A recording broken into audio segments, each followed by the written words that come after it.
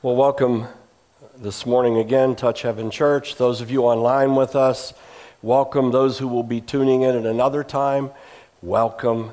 The good news is, especially if you've heard the message a few weeks ago, we are not defined by time. We define time. Time is not the measure of who we are and what we do. We are the measure in eternity of what we are and what we do. I had this conversation with somebody a few days ago, and I told them as they were contemplating age, I said, age is a measurement of what we understand according to the time here on earth. Oops, I knew that was going to happen, but that's okay. Leanne will forgive me. But according to the kingdom, age is when your assignment is completed. And when your assignment is completed, then there's only one other option, and that's to go home and to be able to continue on in eternity with another assignment. And for those of us who understand the redemption and that there is a hell and there is a heaven, we understand that the Lord has made a way for us because He loves us so much that He gave His only Son, that whomsoever shall believe on Him shall have eternal life. And so while, yes, it's hard to let go, but at the same time, we have that comfort. I also say this, that it's okay. In fact, Jesus showed us Himself as He was grief-stricken about Lazarus, His friend. The best we can understand is that even beside His disciples, I believe Lazarus was His best friend. Sometimes it's the people that you're with all the time that you can't let your guard down with. You just don't feel comfortable dealing with certain things with people that you're with all the time because you're with them all the time. But there's something about a best friend. Jesus grieved. He wept. In fact, it's one of the smallest, shortest, wordless scriptures in all the Bible. He wept. And He knew that He was about to raise Him from the dead, but He wept. He wept because He had a hole in His heart that got filled. Let's pray, because I believe that there'll be some rest, peace, escape, deliverance, refuge for a lot of us, for a lot of you, in what the Lord's going to share this morning. Father, we thank You, Lord, for the Word of God. We thank You, Lord, that even as You said through Isaiah and You amplified through Jesus, that we shall not live by bread alone, but by every word that comes out of the mouth of the Lord. We receive that word in the foundation of the Scripture, of Torah, of the prophets, of the Gospels, of the Pauline epistles, of all that You've given us from beginning to end of Scripture that we know. And Father, we ask You to continue to develop us, to equip us, to comfort us, to give us wisdom and knowledge with fresh revelation of this word, building and building and building upon everything that You do for us and say to us. Be glorified, O God. We worship You. We worship You with our praise. We worship You with our song. We worship You with our prayer. And now we worship You with the preaching and the teaching. For You alone be unto the glory. In Jesus' name. Amen. You might have seen the e-blast that was sent out yesterday. How many of you might have read that? Well, some of you. I would encourage you. How many of you get them? Let me change that. How many of you don't get them? Well, you need to fix that. Do you have email? Well, you got to give your email to the church.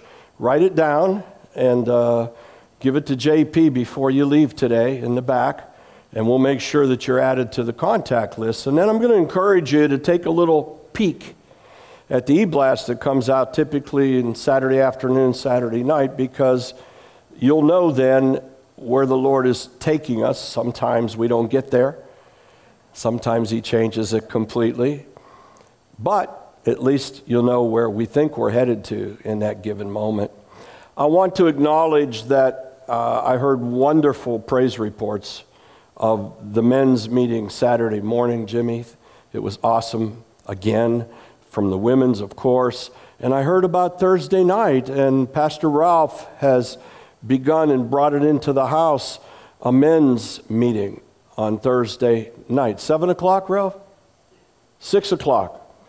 And the brother came up and told me how awesome it was and how things are happening. And somebody else told me, Sonny told me on the way in this morning. And you know, that is equipping and building blocks for the body of Christ. So I would encourage you men, you know, if you can get away from the sports bar and the gambling halls and whatever you're not supposed to be doing, and quit buying those billion-dollar lottery tickets and all that kind of stuff. If you can get in here on Thursday night, I think it'd be a good thing for you. Men to men, iron sharpens iron. And I believe there'll be something soon with the women too midweek. And I'm also learning and understanding some of you are holding meetings in your homes. I know, Bing, you do.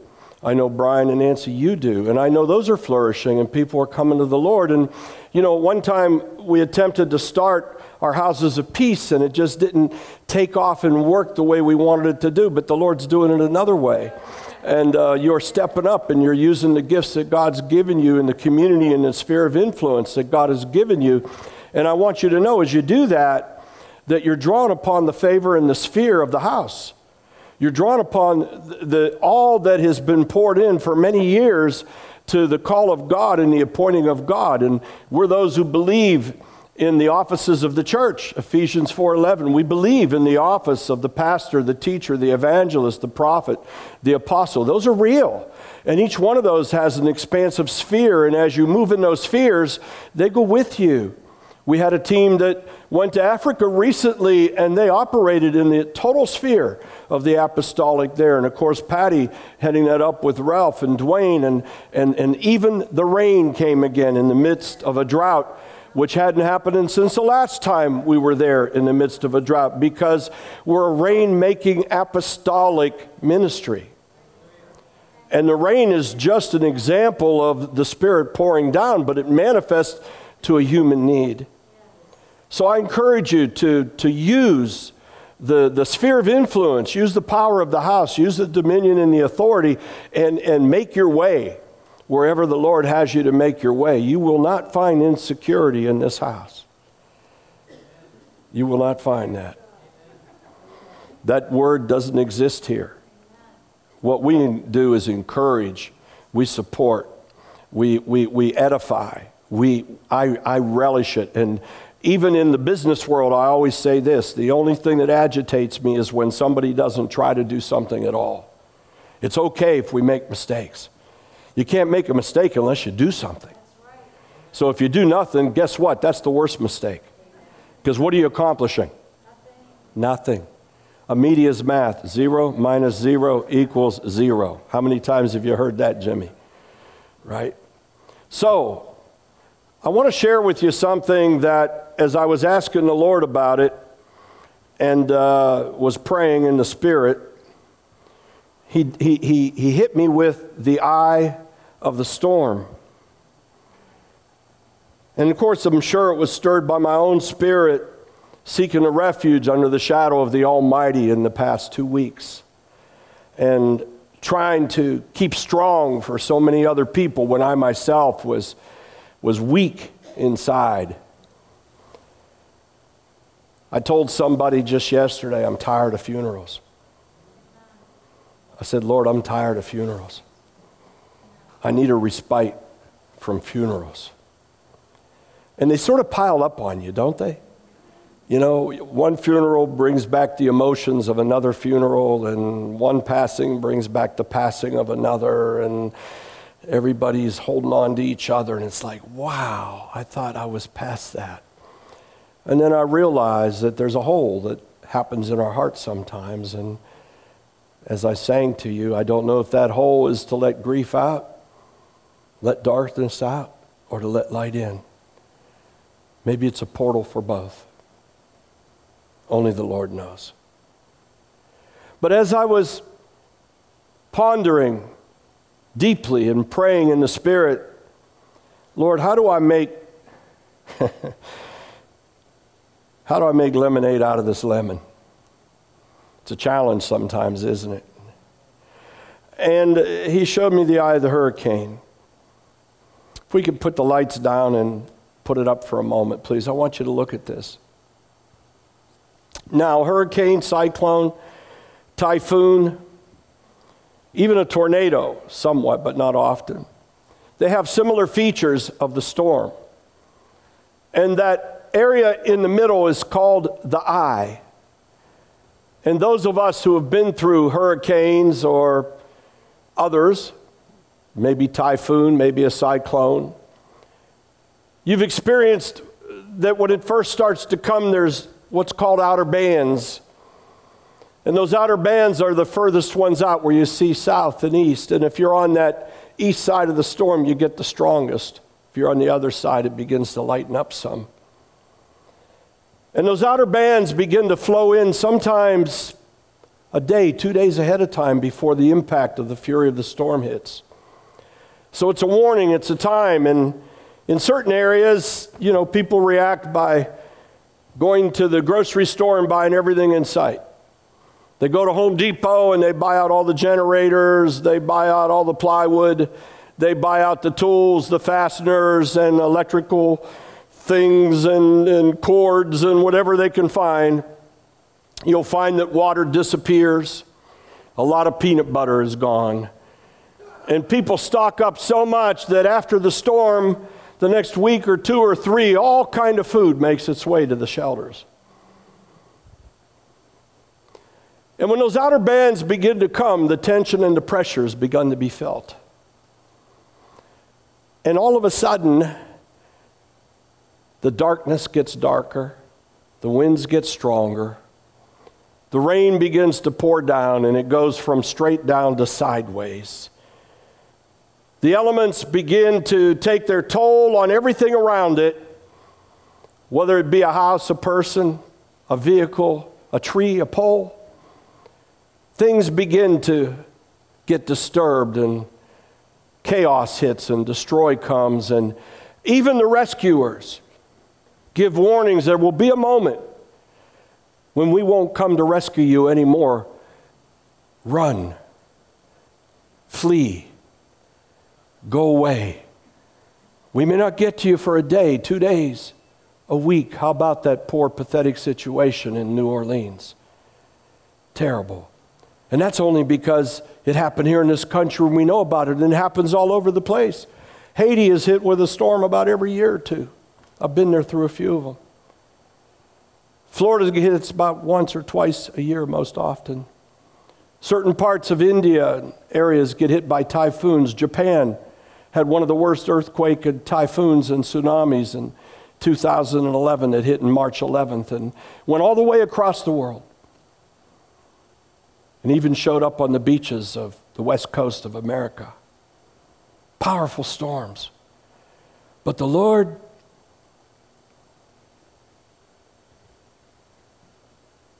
He's in the storm. Do you know that the highest winds, the highest pressure winds, the most fierce winds, the most fierce damage is right in the outer walls of the eye of the storm, where you see some yellow and green and in that dark hole. Those walls are the most horrific. They're the ones that do the most damage. They don't last as long because it's moving, and then comes the eye, but they're powerful. The pressure of those walls sometimes is 2 and 3 times greater than that of the entire rest of the hurricane. Pounding pressure. it sucks up water and sucks up air so that it also becomes a huge suction cup. It spawns off other storms and tornadoes within those walls. It's the closest thing we know to hell on earth for a moment, naturally caused. And then it stops. Have any of you ever been in the eye of a hurricane or a cyclone or a typhoon? You don't understand it until you're there. I remember the very first time I was in the eye with my wife, and Jim was with us, and throughout the storm, and especially through the walls of the eyes of the hurricane, and especially when those walls began to suck, it was trying to suck the doors out of our house. And Jim and I were holding on to the handles. We even tied a rope to it to try to keep the doors from being sucked out. There's many, many stories of animals and people and equipment and cars being sucked up and taken somewhere, and they're found hundreds of miles away, sometimes in Canada from here with a tornado. They just, whew, and they're gone. The power of the storm, the pressure. But then, all of a sudden, it's not like it dies down, it just stops. It's so unusual, it's uncanny. It's unnatural, but it's natural. And there you are in the eye of the storm. And in the eye of the storm, oftentimes,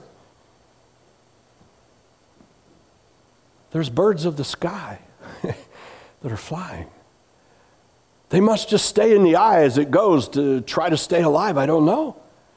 All of a sudden, you see these birds that would have been just flipped away like a butterfly against a fan. And the skies open up and they become blue. When all around the clouds are 40, 50,000 feet tall. You can't get around or above a typhoon or a hurricane. Commercial flights won't get you there. They have to go around hundreds of miles to avoid them. That's how high they go. But yet, you're looking up and there's a blue sky. And it's calm. It's eerily calm. It's so calm there's no wind whatsoever. And the sun breaks out and you look, you go outside or you come out of your shelter, whatever it is you've been at, and it's like a whole different world. It's peaceful, it's restful, it's quiet, it's bright, there's the light. There's a moment, hour, 2 hours, 3 hours, maybe 4, where you let your guard back down and you say, the eye of the storm. I wrote to you that there was a young lieutenant, actually a first lieutenant in the United States Air Force, just before the war ended. He was part of an outer base. And that base was right at the edge of the China-India-Burma theater. Right at the edge. The enemy on this side, the U.S. Air Base on that side. Their mission was to bring soldiers and Chinese soldiers and supplies over the Himalaya mountains. They called them the 50 centers, 50%ers, because 50% of them never made it. It was known as the graveyard of the Air Force, with airplanes that never got up high enough over the peaks because, you see, they didn't have GPS, they didn't have radar, they didn't have sonar, they didn't have anything. They had a compass and an altitude, and they got up as high as they could, and they hoped they were over the right place. And if there were clouds, they didn't know. It was called the graveyard of the Air Force. And these brave pilots, oftentimes by themselves,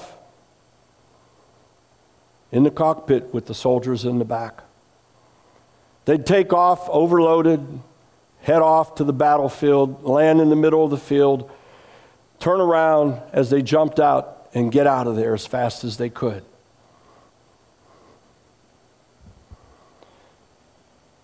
Well, there was a typhoon coming in, and even as they do now, right? When there's a typhoon coming in, they begin to empty airports. They get the hardware out of there, the assets out of there. They take them somewhere safe so that they don't lose them and they're not damaged, and that's what they did there. And the edict came out, get all the planes out, get all of the airmen out, get everybody out that you can, and head the other direction away from the typhoon. The typhoon's coming in from the east, you go west. Outrace it. Get to safe harbor. And they had multiple kinds of airplanes. They had fighter airplanes, they had cargo airplanes, but they only had one scout plane. It was a very small, little piston turbo plane. Piston prop, not turbo. Two-seater. We call them puddle jumpers. And its whole mission was to be able to go slow and go low and be able to spot the enemy and come back and tell people where it was. That was the whole mission of this plane. So all of the other bigger planes went out. The twin engines, the fighter planes, the faster planes, everything went out, and there was one little plane left, that little scout plane. And the commander, who was about to get in the last twin engine plane, asked a few pilots that were left there, "Do I have a volunteer for someone to take this little plane out?" Well, that was almost signing on to less than a 50-center because it was slow. It was slower than the typhoon, and it couldn't go high, and it couldn't go fast, and it didn't have fuel for a long time. His first lieutenant, he said, "I'll do it." He got in the plane, and everybody had taken off, and off he went, and sure enough, the typhoon caught him. And he found himself fighting just to keep the plane aloft. He didn't know how many times he flipped. He didn't know how many times things went around. He was spun around like an insect in a windstorm. He had no idea and bearing of where he was at, but he knew he was going the wrong direction. He knew he was being pushed backwards into the war zone. He wondered if he would crash against the Himalayan mountains. He had no idea. He just hung on and likely said some prayers. And all of a sudden, in the worst and the most fierce of the winds, and if you've ever been in a thunderstorm in an airplane, I promise you wouldn't do it more than once. Been there and done that. You go up, you go down. A couple thousand feet in mere seconds. Woo, woo. The wings feel like they're coming off. Everything's pummeling the airplane. And it got worse and worse in those outer walls and in that pressure. And then all of a sudden, the eye of the storm. The young lieutenant began to look around and said, "I know this isn't for long. I'm getting on the ground." And he began to look for a place to land this little airplane, a field, something that didn't look like he would flip it over on his way down. Not sure what still worked or didn't work in this little plane. And all of a sudden, he saw this other object come flying right, almost hit him. And he looked, and it had a rope hanging on the tail, and he realized it was a glider airplane. And it had the British insignia Air Force on it. the Royal Air Force insignia. And he watched this glider plane go round and round, so he began to follow it because he figured maybe he knows the area and I'll follow him in. And he watched the glider plane go in and basically smashed it up, but he went in behind it. And in so doing, he bent the prop of that little airplane against a rock. And what an uncanny bonding relationship. Two young lieutenants. This guy was getting towed away from the Typhoon, and it wasn't going fast enough, and it just snapped that glider. Can you imagine that guy? No difference if you had power or not if you couldn't deal with it. And there's the two of them in the middle of a field. And they're wondering, where are we? They know the storm's coming, so they crawl under something and wait, and it goes by. And they come and they look at the little airplane, and they got enough fuel to start it, but it's got a bent prop. So they take the prop off, and they walk to a village, not knowing who they're going to find or what they're going to see. And they find some Chinese nationalists, an old village. And they took out a piece of paper that happened to be in the U.S. lieutenant's pocket. And on it written, essentially said, "Hi, I'm your friend. I've come from America to help you." And essentially was in case you were a POW, or in case you were running and had crashed. Essentially it said, "Can you help me?" There was a problem. Nobody in the village could read. So they went through some sign language and through some other things, and somebody there helped heat up the prop, take out the bend in it enough that they could put it back on the plane. And after the storm had passed, those two unlikely friends flew out of there, rescued and delivered by the smallest airplane in the Air Force at that time. The most feeble, non-weapon, capable of doing nothing but going slow and low to spot trouble.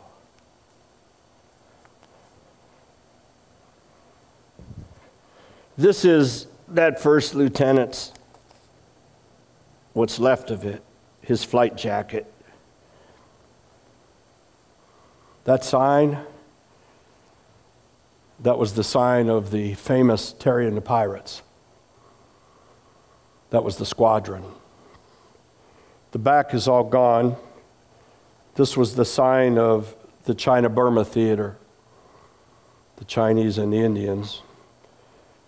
Over here was the squadron in command. This young pilot, as he matured and grew older and continued his career in the Air Force, became a colonel, he had this replica made of his flight jacket. That's China-India theater. That's what you just saw on the one sleeve.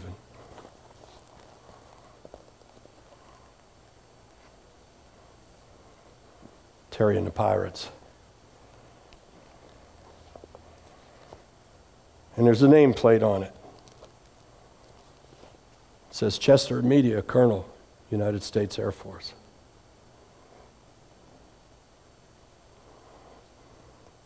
If it wasn't for the eye of the storm, I wouldn't be here today.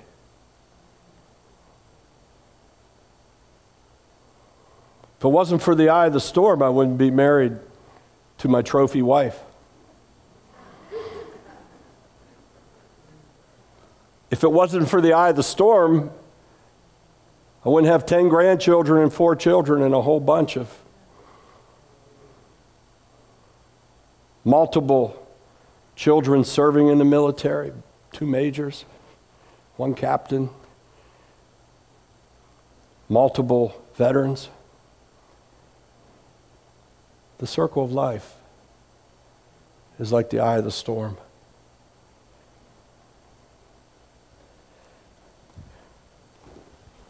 As I considered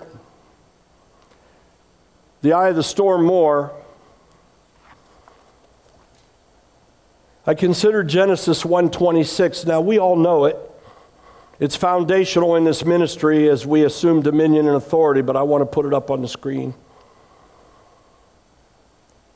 I want us to grasp, really grasp, who we are and what we have. Now, God had pretty much finished with creation as we know it, right? Stars, the sea, the sky, the animals, all of the bugs, the fishes, everything created. The land, the separation of the land, the light from the day, all created. But in it, he kept telling us one fundamental truth of creation, foundational. Everything he created, he would paraphrase after it. Remember, we don't live by bread alone, but by every word that comes out of the mouth of the Lord. And after every one of those, whether it was a slug from the earth or one of the most beautiful horses ever made, any species of fish, too many to count, earthworms, insects, animals, strange-looking ones, gracious-looking ones. No matter what, he kept saying, let every kind make its own kind. Bring forth, reproduce. Let every kind make its own kind. And then he made the most phenomenal kind, called human, both male and female. And he said, let us, God the Father, God the Son, God the Holy Ghost, not Adonai, Eloheinu, us, plural. Let us make man in our image, Eloheinu, according to our likeness. Nothing else ever created like it. Not even an angel. Not even an angel. Let them have, dominion. What? Dominion. Over what? Over the fish, over the birds, over the cattle, over all the earth. Over all the earth. And over every creeping thing that creeps on the earth. You know, if we have just a human mindset, creeping things to us are like snakes and, things that don't have legs, and it's bigger than that. It's also over all the creatures of evil, because they're like snakes. That's how the Bible refers to them. Vipers, scorpions, creepy things. Let this man in our image have dominion over all those creepy things. Creepy. They're creepy. They're creeps. Give this new creation in our image dominion over all the earth. You mean even of the storm? Is it possible? It's not only possible, it's our authority. So God created man in his own image. In the image of God, he created him, male and female. He created them. Now,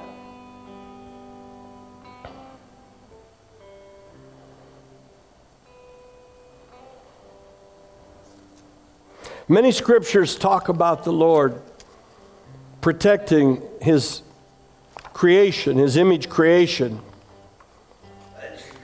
from the spiritual correlations of storms and raging seas and driving rains and heavy winds. One of the ones we like the most are the words of Jesus spoken in the Gospels, but we're going to look at Matthew 8:26. What does the Bible say about being in the storm of life, the natural storm? What does it say? Jesus said to them, "Why are you fearful, O you of little faith?" His disciples were scared. You see, they had too much knowledge. They had practical knowledge. They were lacking spiritual wisdom. And so they knew that when you're stuck out in the Galilee, it's like a big saucer, almost like a miniature Lake Erie. Lake Erie is very dangerous. It's more dangerous than the ocean most oftentimes because it flops around with the waves. How many of you have ever been caught in Lake Erie in a storm? It's not pleasant. You do it one time too, it's just like the thunderstorm. You say, "I'm never doing that again." There's nowhere to go. You're caught in a saucer. Same thing in Galilee. And so those disciples knew their hours were numbered. Their minutes were about ready to go. The boat would break up.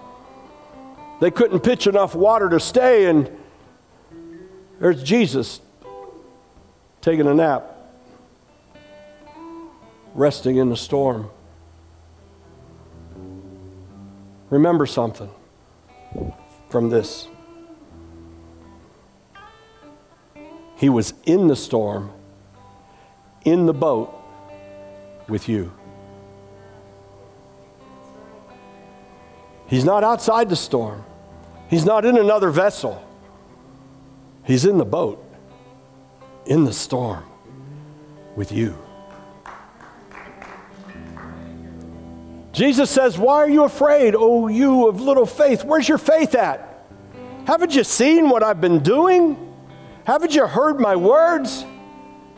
Aren't your eyes opening up to realize that there's a different dimension, a different dominion, a different authority than that which you've been trained to not know? And then he arose. He spoke to the winds and the sea, and it became calm. There's something about a huge hole in our faith. You see, we think, we believe God hears prayer. We believe in God. We believe in Jesus. We believe in praying in the name of Jesus, right? How many of you believe God answers prayer? Yeah. But for somehow, some way, that religious spirit crops in and it begins to choke out the authority, the power, the dominion, and we become beggars. We begin to beg God to help us with the problem instead of speaking to the problem and telling it has a problem. Huh? And those of us who do that, we're called radical. Guess what? We are. We don't accept somebody telling us something wrong. We're willing to go to our grave believing the truth. Because the truth is just the truth. It never goes away. The light might extinguish here in this realm, but in the next realm, it's brighter than ever. The truth will set you free. Because we get bondage. Jesus didn't get up and beg the Father, "Oh, look at these poor people, help them out, Lord, what am I going to do?" He rebuked them. He couldn't think like they were thinking. His mind couldn't adapt to their mind because he was spirit-filled. He was on the earth, but not really living by the rules of the earth. He was honoring the law of the faith of Jewishness because he came to perfect the law and never to sin. But other than that, he wasn't moved at all by natural situations. Death, an opportunity for life. Blindness, let's see. Can't walk, get up and walk. You're dead, you're sick, you got leprosy, be clean. You got demons? Get them out. He spoke to the problems. And the problems obeyed him because he came back in the image and likeness of man. And he understood that not only did he have power when he was in heaven, but he needed to exercise his power here in the flesh, spirit-filled, just like you and I can be now and should be and are. And he rebuked the problem. He spoke to the problem. And the problems always answered and obeyed what he said. That's the faith that we want to pressure to. Now, sometimes the storm is vicious. Sometimes it's not just a single whammy, it's a multiple whammy. Sometimes it hurts. Storms come in many ways. They come as fractured promises, betrayals, financial problems, health problems, divorces, wayward children. They come as a darkness that overwhelms in the middle of the night and you didn't even see the outer bands and you were already caught up in the pressure of the storm. And as you're praying and some people are begging, it seems the pressures get worse and worse and worse, and the outer walls are almost choking your life out. But that's when you speak to the storm. And you say, you know what? 10,000 can fall around me. Nary a hair shall be touched on my head. That's when you begin to speak to the problem. You speak to the mountain. Yes, you know God's the power, God's the source, God's the force, but He doesn't want us to be left as beggars. We do not preach begging. We declare. Because we know that we've already overcome everything, because we're overcomers, because He overcame everything for us. So there's refuge in the eye of the storm.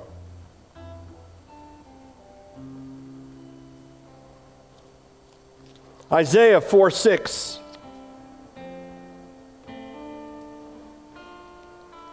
It will be a shelter and shade from the heat of the day, and a refuge and hiding place from the storm in the rain. The Lord is our strength and our refuge. He's a shelter. Psalm 89:9. You rule over the surging sea.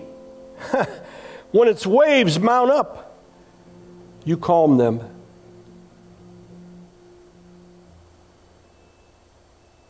How appropriate, Psalms 107:29. He calmed the storm to a whisper. The waves of the sea were finished. Psalm 34:4, I sought the Lord and He answered me, and He delivered me from all of my fears. You know, there's some and want to preach that, like Job, his worst fears came upon him. Job wasn't filled with the Spirit. Job didn't understand dominion and authority. He only understood favor and blessing.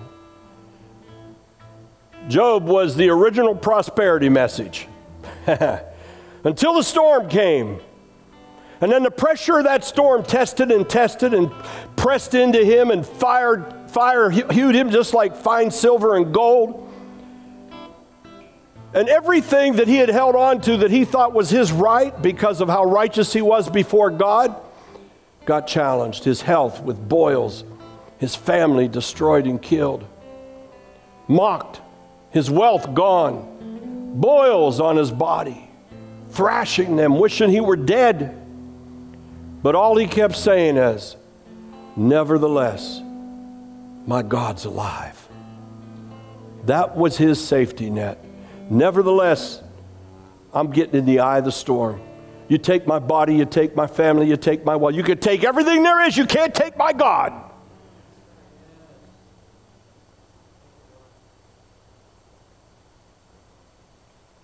He heard me. Your worst fears are not going to come upon you. Listen to me. Your worst fears are not going to come upon you. That's the law. You're living in grace. You've been redeemed by the blood of the Lamb. Jesus Christ has made you more than a conqueror. You are not put here on earth to show how much you can tolerate. You're put here on earth to show how much you can conquer.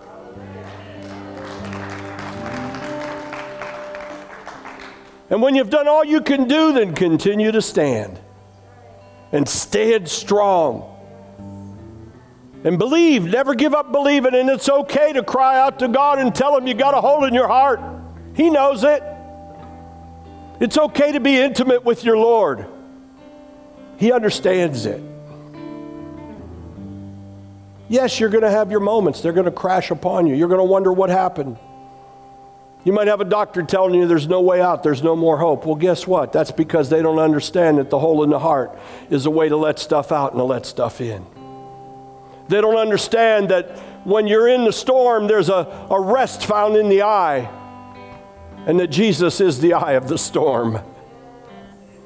They don't understand that He meant, Father, I pray that you give them the same glory that we have, and that you be in me and I be in you and we be in them and they be in us.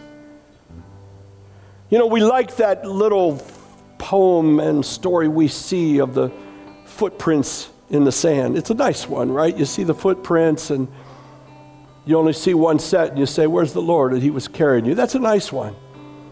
You know what I like? I like the one that says, I'm in Him and He's in me. It's nice to be carried. It's better to be in. Huh? It's better to be in. Another scripture.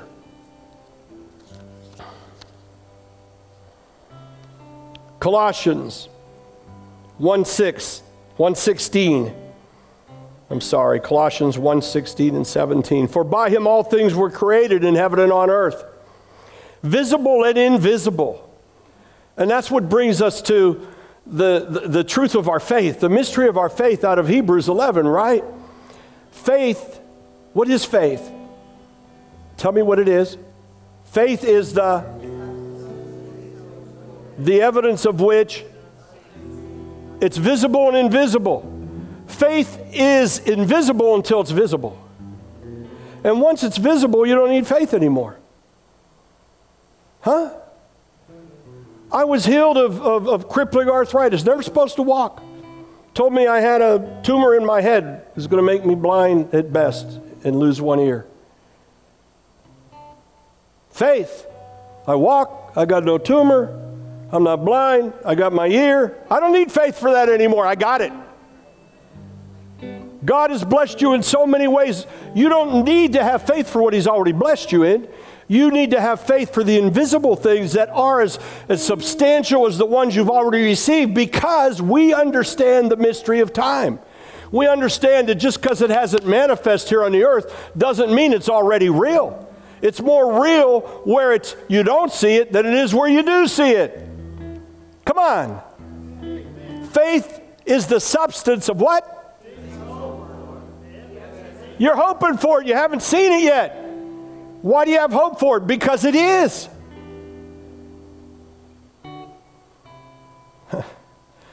I have to share this a minute because this was quite a moment for me, and I think for my wife. 2 days ago, we went to a memorial service. A temple that I used to go to. You too, Karen. And as I was looking there, my eyes began to tear up, not because the memorial service was really sweet and touching and a lot of family, but I looked up and I saw the same podium, the same altar that I'd seen 43 years ago. And it was like I relived it. I saw the rabbi, he sat down and the cantor came up and he sang and it was all beautiful. And I saw a father come up and he did the reading of the Braktash, the bar mitzvah reading with the little boy about to become a man. At that point, I'd been crushed, pushed down, perplexed, gone. Had just found Jesus, but I didn't know anything about the love of Jesus. I only knew about the persecution of Jesus. And I wasn't wise. I was telling everybody in the temple about him. Caught up. The rabbi stood up. Looked like he was asleep before he stood up. I thought we were going to get some great midrash or something. He looked at me and he said, if you believe that Jesus is the Messiah, you don't belong here. All the eyes turned and I showed my wife where I was sitting when it happened. I didn't know what to do, but I had a choice. Do I deny Jesus at that moment? What do I do? I got up. I walked out. I got to the entrance. Just going out behind the big wood doors. They're still there. The same doors are still there with the Star of Zion on it. The same doors. They look like they got refinished some, but they're the same doors. Because I hadn't been back there since then. And I took my wife and I showed her where I crawled over to a little cubbyhole on the way out and was bawling like a baby. Because I realized that now I was like ostracized completely. It was all lost. All gone. And I heard the voice of the Lord. I heard the words from the mouth of the Lord. He spoke to me in the eye of the storm. Everything around me had collapsed and crushed. There was no way out. And he said to me, son, you will have a wife, you will have a family, you will have children. You will have a son like the one you asked before. And you will call him Samuel Isaac.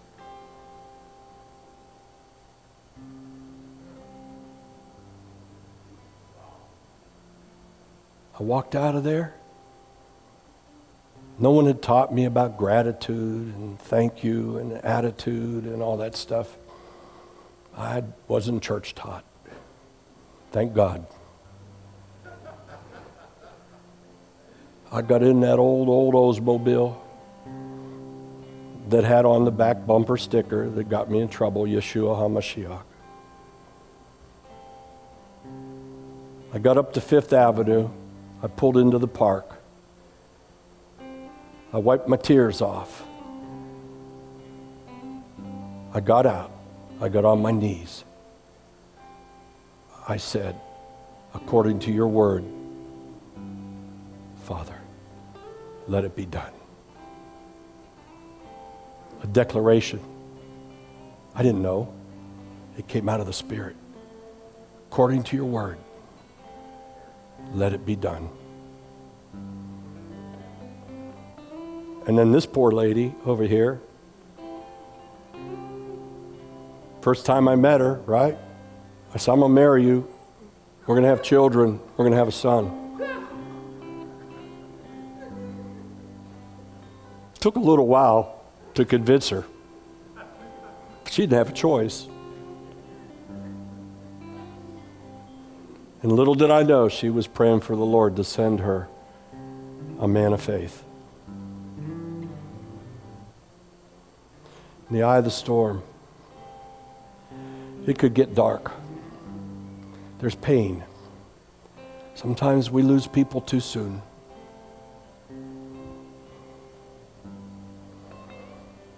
We've all been there.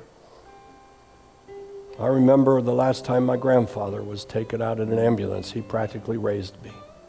We had the same namesake. I remember it as vivid as I can. I remember the losses of loved ones and dear people, and now my best friend. 2 of them in 2 years, Harry Jackson and Garth Kuntz. 2 dear, dear brothers. I miss them. I still have their voices on my phone. I find myself at times wanting to go call them, both of them. 2 nights before he died, my phone rang at 11 o'clock at night. I looked at my wife. I said, "It's Garth. Garth's calling me." And he tried to say something. He couldn't talk very well. And I just kept trying and talking with him for 50 minutes on the phone. I did the only thing I could do. I began to pray in the Spirit, and his spirit began to pray with my spirit. He couldn't talk to anybody. He was holding on by a thread of life, but his spirit prayed with my spirit. His spirit communicated with my spirit. The last words I heard from him. And off he went. His assignment was over.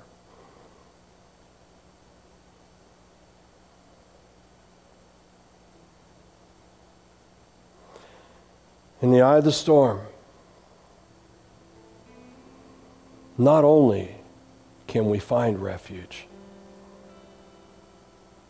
we already have the refuge. We just have to find the place to land. Might be a little rough landing. You might bend your prop. You might have a few shatters.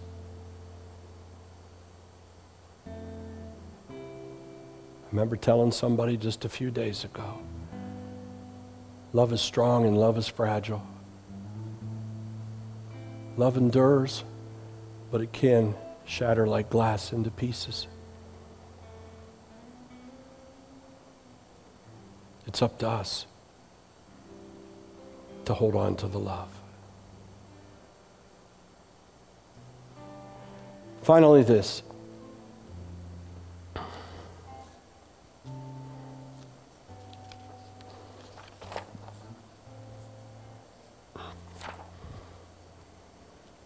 Second Corinthians chapter 4, verses 8. We are afflicted in every way, but not crushed. We are perplexed, but not in despair. We're persecuted, but we're not forsaken. We're struck down, but we're not destroyed. That's who we are. That's what we are.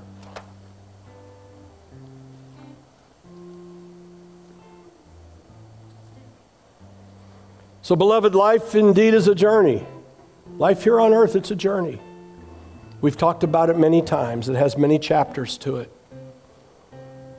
If you're a new creature in Christ, then you don't have to have the sting of the old chapters in your life anymore. Old things have passed away and all things are made new.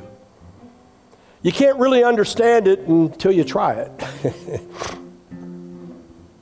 You can't grasp some of the blessings we have in life, both natural and spiritual, until we experience them. We can hear about them, but until you experience them, we don't really grasp what they are. You see, we're those people that God has created in His image to live life in the fullest way, not just in the happiest way according to the world, but an abundant life. If we don't understand tears, if we don't cry, we don't have compassion. If we don't understand grief, we don't mourn. Blessed are the mourners, for they shall find the heaven.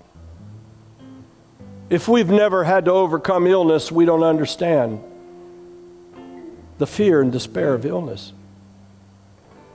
If we've never had to experience poverty and having to struggle for our finances, we don't understand what it's like for somebody else to have to live hour by hour, day by day. If we don't understand loss, we don't appreciate gain.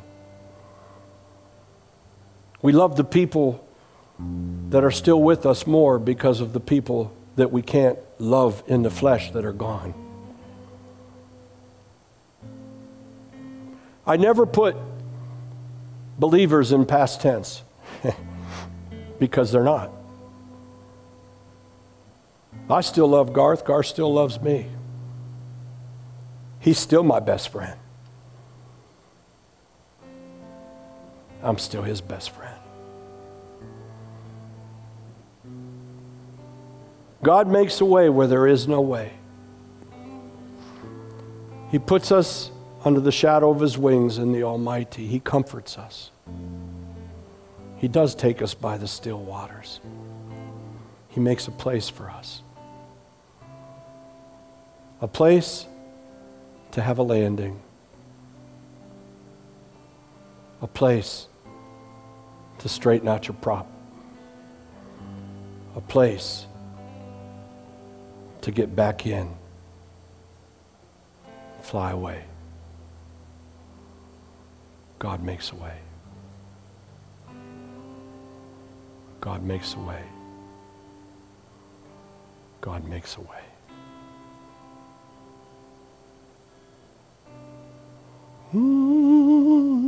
Sonny, just something.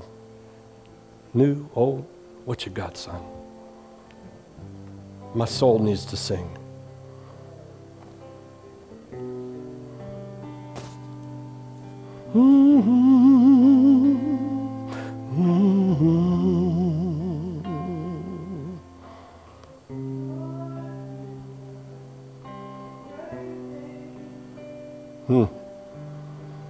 Lord, you've done great things. Lord, you've done great things. Lord, you've done great things. Even when I don't understand. Even when I'm living as a man. Oh God, you've done great things. God, you've done great things in me. Your peace, your strength, your love, your light, your light in me. You know, if you're here this morning or you're online, wherever we can touch, whoever you are, whatever time zone you're in, if you've never really taken that step and said, you know what, I don't really like religion, well, guess what? Either do I. I don't really understand everything fully, either do I, and neither did I. Sometimes we just take a leap of faith. Sometimes we just say, you know what? I'm going to dare to do and dare to believe. Sometimes we just give in to the Spirit of God comforting our soul. If that's you and you say, Pastor Frank, I'd like to invite Jesus into my life today. I don't know what to expect, but you know what? It's got to be better than what I got. And maybe it'll fill what I don't have.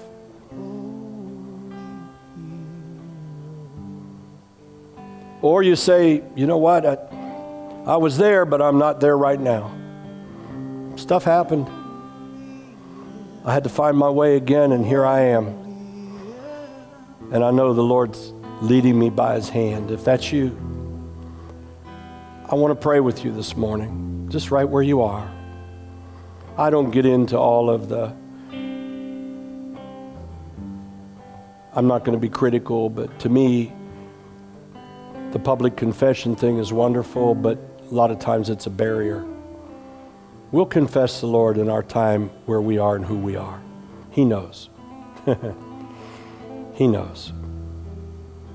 So I'd like every head bowed, every eye closed, please.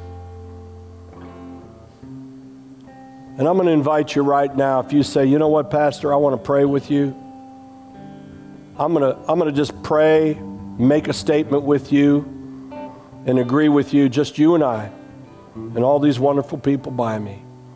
If that's you, I want to ask Jesus into my heart, or I just want to get back to who I am with him. Every head bowed, every eye closed. If that's you, just shoot your hand up a minute, right where you're at. I see you. I see you. I see you. I see you. Yes. And if you're online, you just do it. Do it spiritually. Do it as just a sign and a covenant for the Lord to see himself. And let's pray. It's real simple. I believe in God. Say it after me. I believe in God. Come on, church. Help me. I believe in God. I believe in God. I believe that Jesus Christ is the Son of God. I believe that Jesus Christ is the Son. He's the Messiah. He's my Redeemer. I believe he came to earth as a man. I believe he came to earth as a man. He died for my sins. He died for my sins. He descended into hell. He descended into hell. He paid the price for my sins. Paid the price for my sins. And he was resurrected on the third day. He was resurrected. He's back in heaven. He's back in heaven. And by his blood, By his blood, my sins are forgiven forever. Father, forgive me. Father, forgive me. Jesus, Jesus, be my Lord. be my Lord. Spirit, come into my heart. Help me to see the way now. I submit myself to you. In the name of the Father, and the Son, and the Holy Spirit. And all God's people said, Amen. Amen and amen. Let's give the Lord a hand. Thank you. I have a praise report for you while Patty prepares to take the offering and drop something upon us, whatever you have. Here's the praise report. Do you remember a couple weeks ago, I couldn't close the service. I said the Lord has some unfinished business, and I pondered here quietly and stupidly before you for a little bit. And then all of a sudden I said, I got it. And I invited on Warren, his wife, up here. And I said, we need to pray that they get their green cards. He needs to go back to his church. 2 days later, the green cards were issued. Hallelujah. Blessed be the name of the Lord. Blessed be the name of the Lord. Huh? You can't write a script like that. Nope. How do you write that? I mean, how do you prophesy to the U.S. government who screwed up our whole border? They got the whole immigration thing all messed up, and they get him his 2 cards for all of his family. I think we're still waiting for one for Isaac. Maybe Isaac needs to stay with us for a little while. I don't know. He looks a little like he got the beard and everything. Maybe. So we're going to pray Isaac's in right now in Jesus' name so they can get back to their house church and minister to that church. They need their shepherd. They need the mother of the house. They need them both. They need them. They're crying out for him. Pakistan needs it. That nation is in his hands. So we send them back with love. Amen. So Father, you do it in Jesus' name. Get that last card there. Get them their airplane tickets. And Lord, we send them off with a kiss. We send them off with a hug, but we send them off. And we ask them, Lord, to go do what you've given them to do and then bring them back to us, Father. Often they could go back and forth, whatever you wish. Keep them true to their assignment. In Jesus' name, amen. Amen. God bless you. Thank you for putting up with me. Patty's going to take it from here.